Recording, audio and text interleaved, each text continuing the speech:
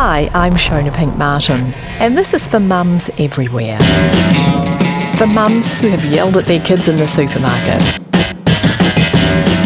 And for mums who counted to 10 instead.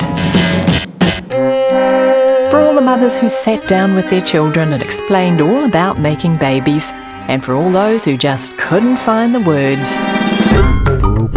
For all the mothers who sent their kids to school with stomach aches, assuring them they'd be just fine once they got there, only to get a call from the school nurse asking them to please pick them up right away. This is for all the mothers of kids who have been bullied, and for the mothers of the bullies who don't know what to do.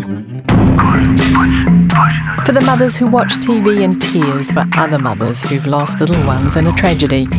And for the mothers on TV whose little ones won't be coming home. For the mothers who know the panic that comes at 2 a.m. when you just want to hear the sound of the key in the door and know your teenager is safely home. For young mums stumbling through midnight feeds and mature mothers learning to let go.